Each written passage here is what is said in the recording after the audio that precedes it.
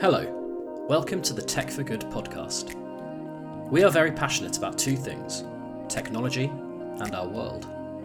In each pod, we will be interviewing some fascinating people, business leaders, but those with a special interest in solving the biggest issues facing humanity today. Think the environment, think healthcare provision during a pandemic, think global social injustice. If you want to know more about technology's immense potential to fix and transform, then you're in the right place.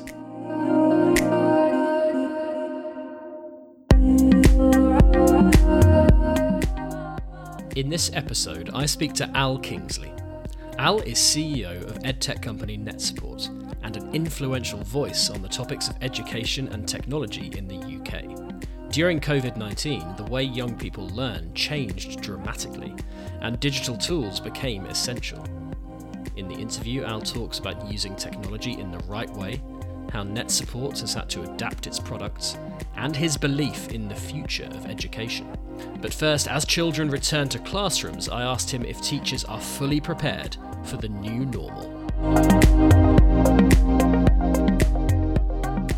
I think that the simple answer, on the whole, would be an absolute yes. So I think there's a real record of well done in terms of what's been achieved so far. And we know the education profession more than ever is built on very much reflective practice, looking at what's worked well, looking at what hasn't worked well, and trying to find ways to adapt. So I think right now, at the same time, we've got to recognise that our educators aren't superhuman. And the thing that's needed most of all at the moment is support and time. And time's probably the most important one. We often hear the narrative at the moment about catch up. And if you work within the education space, the first thing when you hear those words is a little bit of, my goodness, you're out of sync with the narrative and what's actually happening in schools. If there's any catch up right now, it's about relationships and trying to meet the needs of our young people from their time away from school, helping foster their relationships with their peers, getting back into that kind of mindset. And the things they've missed most of all, I would argue have been much more about, the arts and sports and activities that they've not been able to do. So I think in one sense, yes, teachers are absolutely in a position and prepared for a post-pandemic. Much of what we want to do is what we did before. But at the same time, that reflective nature says we've learned some lessons, and those are lessons we can build on to hopefully improve moving forward. Is one of those lessons around technology, and obviously teachers have had to embrace technology to kind of enable remote learning over the last year. In your view, what does kind of post-COVID education look like when you consider the technology side of things as well? Well, you're absolutely right. Technology has become kind of one of the forefront narratives over the last year or so. And the buzzwords we've heard lots about have been remote learning. And that in itself is a term that has different meaning to different people. Remote teaching, blended learning, all those kind of strands. And I suppose the truth of it is, when we move forward, the most important thing is, those key pillars of it's the interaction and relationship between staff and students. And that's something that's never more than effective than in the classroom. But we've also learned that whilst many teachers were forced to fast track their digital skills, as were many students and parents, to be fair, as part of this journey, it's highlighted some areas that have worked well and some areas that, frankly, we need to make sure stay on the radar and become embedded. So I guess the first one, like in any profession, was an absence of, quality, consistent CPD. So a lot of teachers were trying to spin a number of plates in terms of supporting learners and acquire digital skills and tools in some cases to really kind of meet those needs.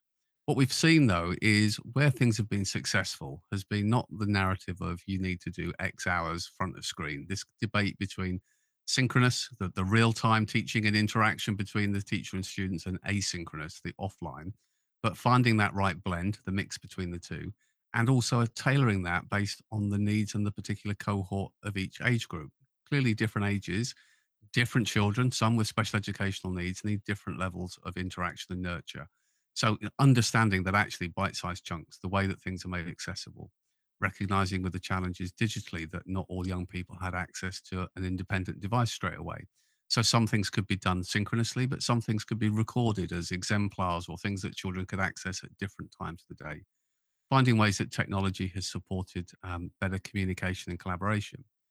So many teachers, for example, have reported that, ironically, whether they're a Google or a Microsoft school, if they're using Teams, some of those back channels have facilitated far greater conversation and collaboration between staff when before, they were just walking in the building into their classroom and off or in a bit of a silo for the day. So there's lessons to learn from that. There's also things that parents have fed back. Schools have made a huge effort in terms of communication, and we want to build on that in terms of not only how we share resources and homework and so on, but also just feedback of what's happening in school, successes that are going on. Parents' evenings, using technology to facilitate online parents' evenings. That's really helped engage with some of our harder to reach families. And I think for a lot of families, they recognize that that's, a more practical, more time saving. And it's something we might come on to, but, a lot of these strands are also about finding that balance between delivering and making sure we've got the right balance for well-being. There's only so much people can do, and actually, as well-being gets pushed down the narrative, actually productivity and impact also gets impacted. So time-saving tools, the way technology's helped, absolutely helps and supports that other narrative as well. You've mentioned many things there that may form what you might call a digital strategy for schools. Do you think schools need help putting together kind of a longer term strategy for digital education? Because it's probably fair to say that a lot of the activity over the last year has been quickly put together and not much strategizing. Obviously, as we look longer term, do you think they need that support? I think the simple answer is yes. Those who know me will probably expect my answer to be more along the lines of hell yes, because digital strategies are key. And I think it's because, often when I say that phrase, there's a sense of fear and trepidation. What does that mean? I'm not a techie. How does that be quite such a high priority? But if we actually think about what a digital strategy really means, it's a reflection and review of all the technology that you have within your school at the moment. But more important, what do we want to try and improve? How could using different tools or different ways of engagement improve learning outcomes, improve engagement with our young learners? Different technologies, how that might make teaching and learning more stimulating, more fun for them.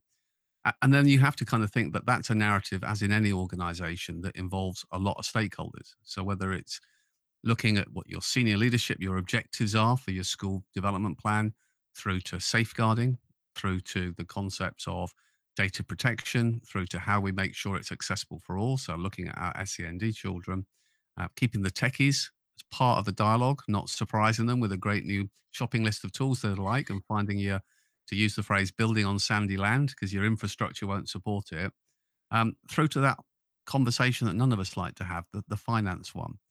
And it's been a bit of a bugbear of mine, and it's a legacy issue. Historically, schools, often the narrative about injecting technology and extra resources into a school happen at a point in the year where there's a narrative of, hey, we've got this much left over to spend in the budget. What do we need?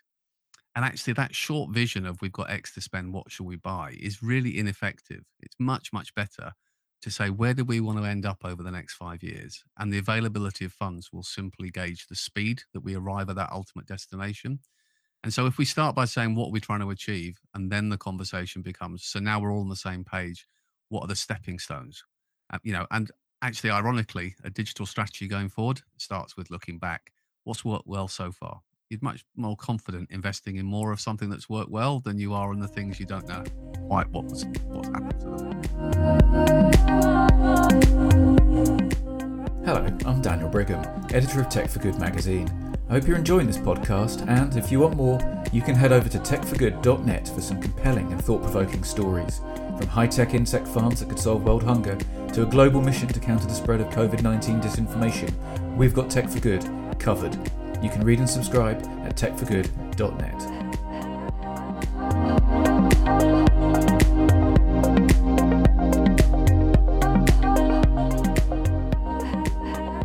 As more and more learning kind of moves online or uses technology, how do we ensure kind of safety online for our learners? Like, that's obviously such a critical piece of this, isn't it?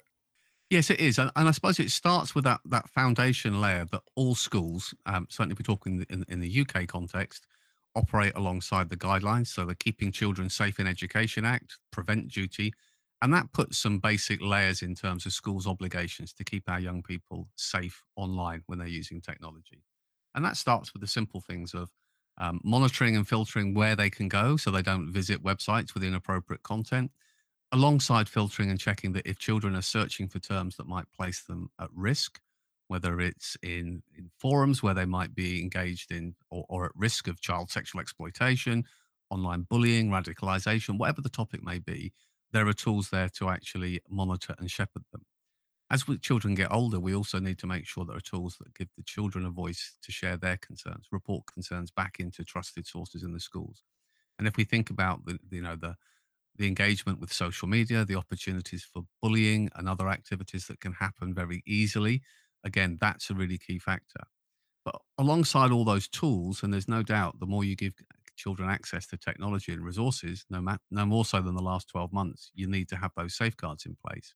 I think the biggest one that everybody recognizes is what's referred to as digital citizenship, which is really equipping our children with the skills they need to challenge the validity of information, to understand the implications of information and data that they share, where they store data, their kind of lifelong digital footprint.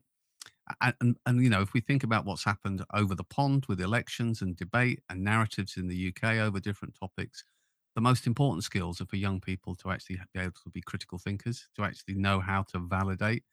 And that then forms into a much bigger narrative about equipping our children, not just with knowledge, but skills for life. So the two go hand in hand. But I would much rather have every child a fantastic digital citizen and not need to worry so much about the other tools that go with it.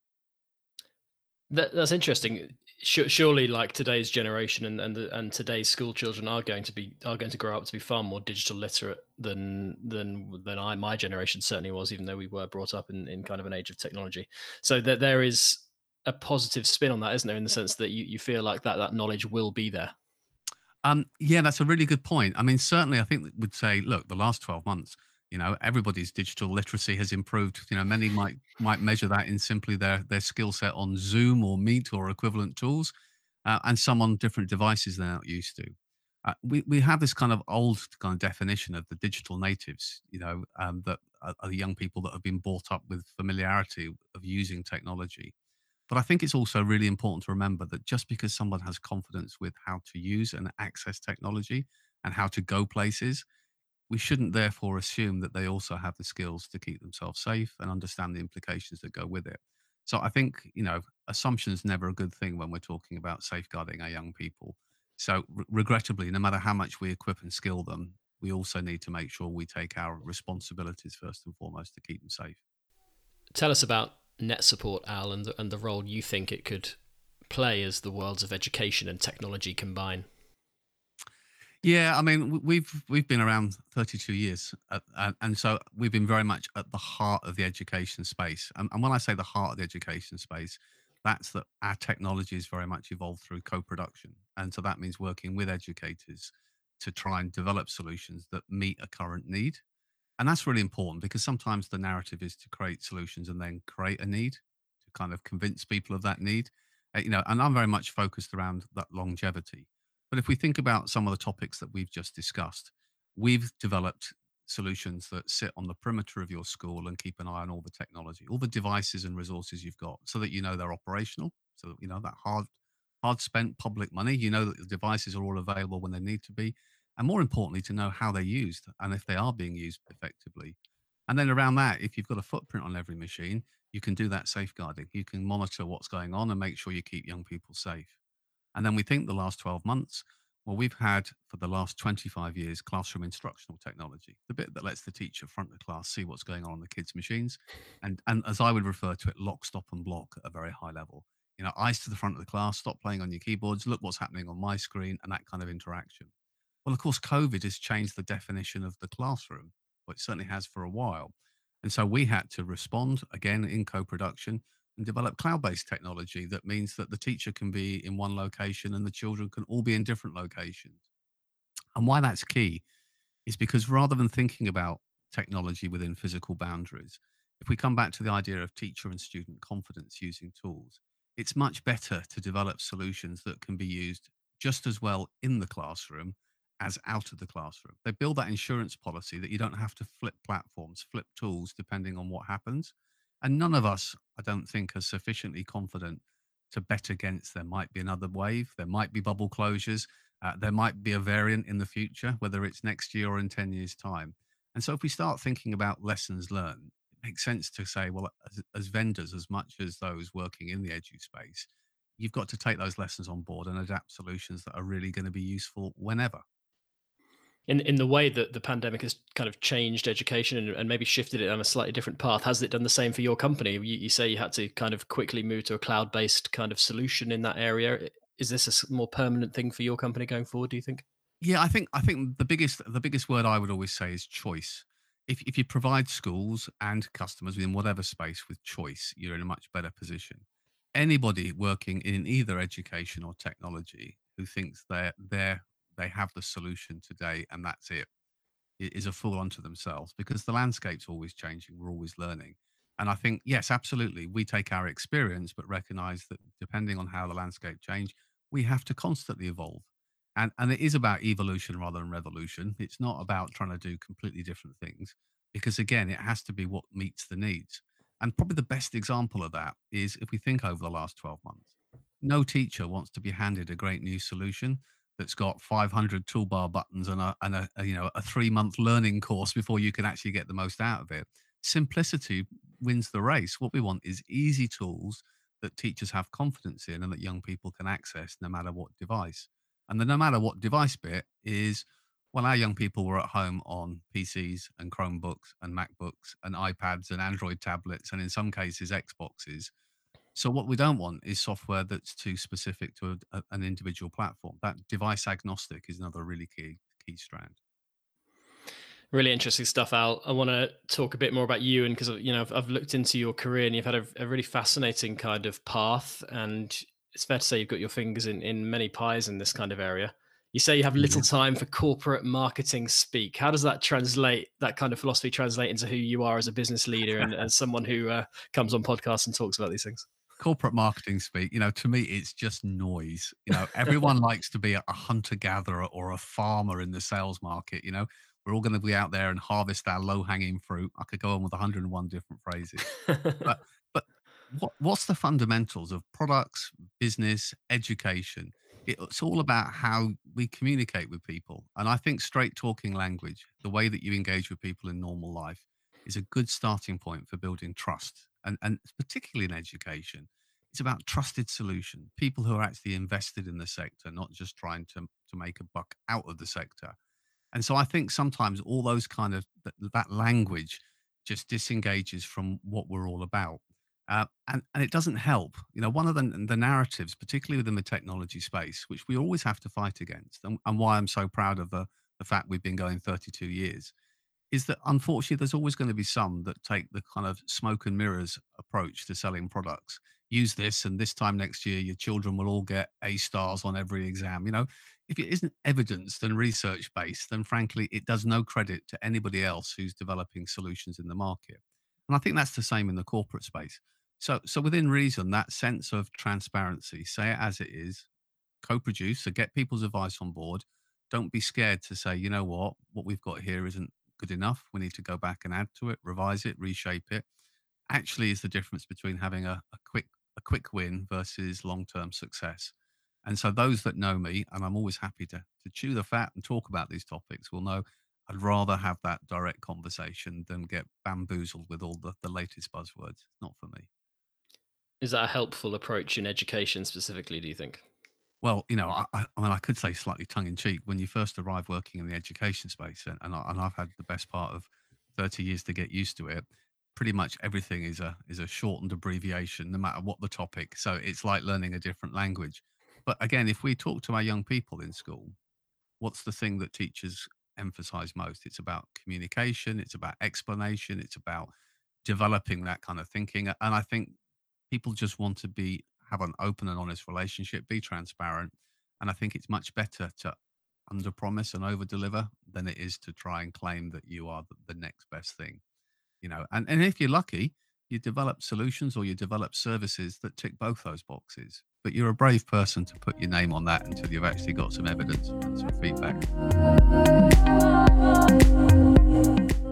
Do you want to keep up to date with the latest in enterprise, technology, and digital transformation? Visit digitalbulletin.com for news, long reads, thought leadership, and so much more. That's digitalbulletin.com.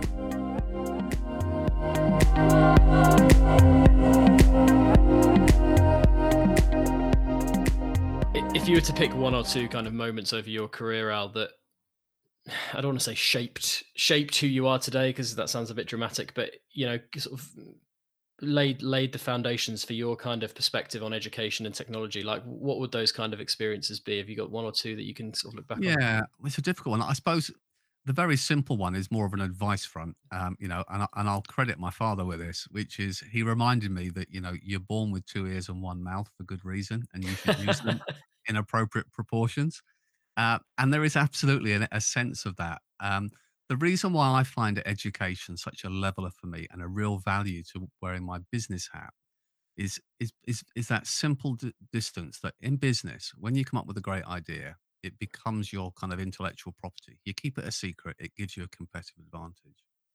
And in education, the first thing people do when they're successful is they share it, and they share it with their peers. And it's very refreshing. And it might sound that it's really hard to reconcile those two mindsets, but actually it's absolutely practical for a business. If you're willing to give as much as you try to take, and you always contribute, you always will in the long term will have a more sort of successful route. And along the way, we've developed and come up with ideas for products. Some have been super successful and some have been spectacularly not. And you either kind of try and hide that, or you take the view, which again, we would share with a young person, which is, failure is but a step on the way to success. You've got to try things. And all these things, it's kind of uncanny how they all feed back. One of the first conversations and narratives we were trying to share as school leaders around our schools at the start of the COVID pandemic was to give teachers a bit of a green light to say, go ahead and take risks. And by risks, I mean try things, try different things. Some will work, some will fail. But we have to have the confidence to take those risks in order to figure out how we're going to move forwards. And that's exactly the same in business. If you're willing to take risks, you're more likely to achieve success somewhere along the journey. What are the risks that you're taking now then, Al? What's your kind of personal mission right now? Well, talking to you and being so open, I guess. Well, I'll take a few risks. From a business perspective, the risks are you either batten down the hatches and wait for things to go quiet, or you spend extra, invest, recruit extra good people, and you try and fast track new solutions to help mitigate some of the challenges. So I've taken the risk in terms of you've got to be there. You've got to take those decisions on the confidence that you're going to do the right things that are going to add value in the broader market sense along the run. So that's on one side. On the personal sense, I suppose the biggest risk I take is I invest quite a lot of time, but also passion into the schools that we have. And when you make decisions, you have to do so on the basis of why you're there. You're there to make a difference to young people's lives. And so you always take risks, but when you actually see the positive impact it can have, and I think not just in sense of educational standards, but experiences. I want young people to leave school with happy memories of the trips they did, the things they've learned, the friendships, not just the sheet of paper with their grades on. And if any of our heads are listening, of course, they're important too. But it's that broader sense. So you do take risks, whether it's you speculate and you make decisions to overstaff, or whether you choose to try and look at ways to grow your mat. And we've done that by taking risks, by bidding for free schools to expand our capacity to serve our local community. And with expansion comes stretch. You can never have all those people ready just to jump into the new building. But they're calculated risks and they're part of a longer term journey. And let's take the word risks and change it to opportunities. And that's a much more realistic sentiment, I think.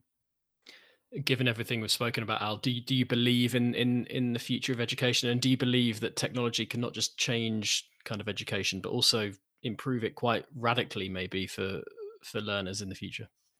Absolutely. I have a really, really positive sense of education, but not to dismiss some of the core challenges. I could start with a really sort of simple point, which is there's lots of change in education at the moment. There's lots of policies that come in that require quick adaptation by schools. And the biggest challenge of all is they're always short window policy changes. In effect, we're going to invest some money. We want to see a result before the end of the next election cycle. Doesn't matter what color party is in power. And actually what education needs is a long-term strategy. It needs a 15-year strategy because that's how long a child takes to pass through the education system. And in any organization, whether it's business or education, it's so much easier to plan if you've got stability and a long-term understanding of where your funding's coming from and what your expectations are. Where does EdTech fit in the gap? Well, it's a facilitator. Anybody who says EdTech is the solution is misleading. We're back to our smoke and mirrors conversation. But as a facilitator, it can help make great teachers amazing. It can help connect between student and staff. It can help reduce workload. It can help with communication between home and schools, bring families closer together.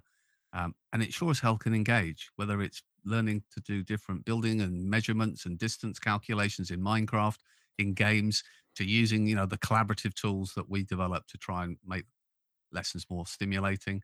And things that I'm really, really passionate about are things like augmented reality, VR, where we can make learning much more stimulating. And probably the hottest topic of all at the moment is the use of artificial intelligence.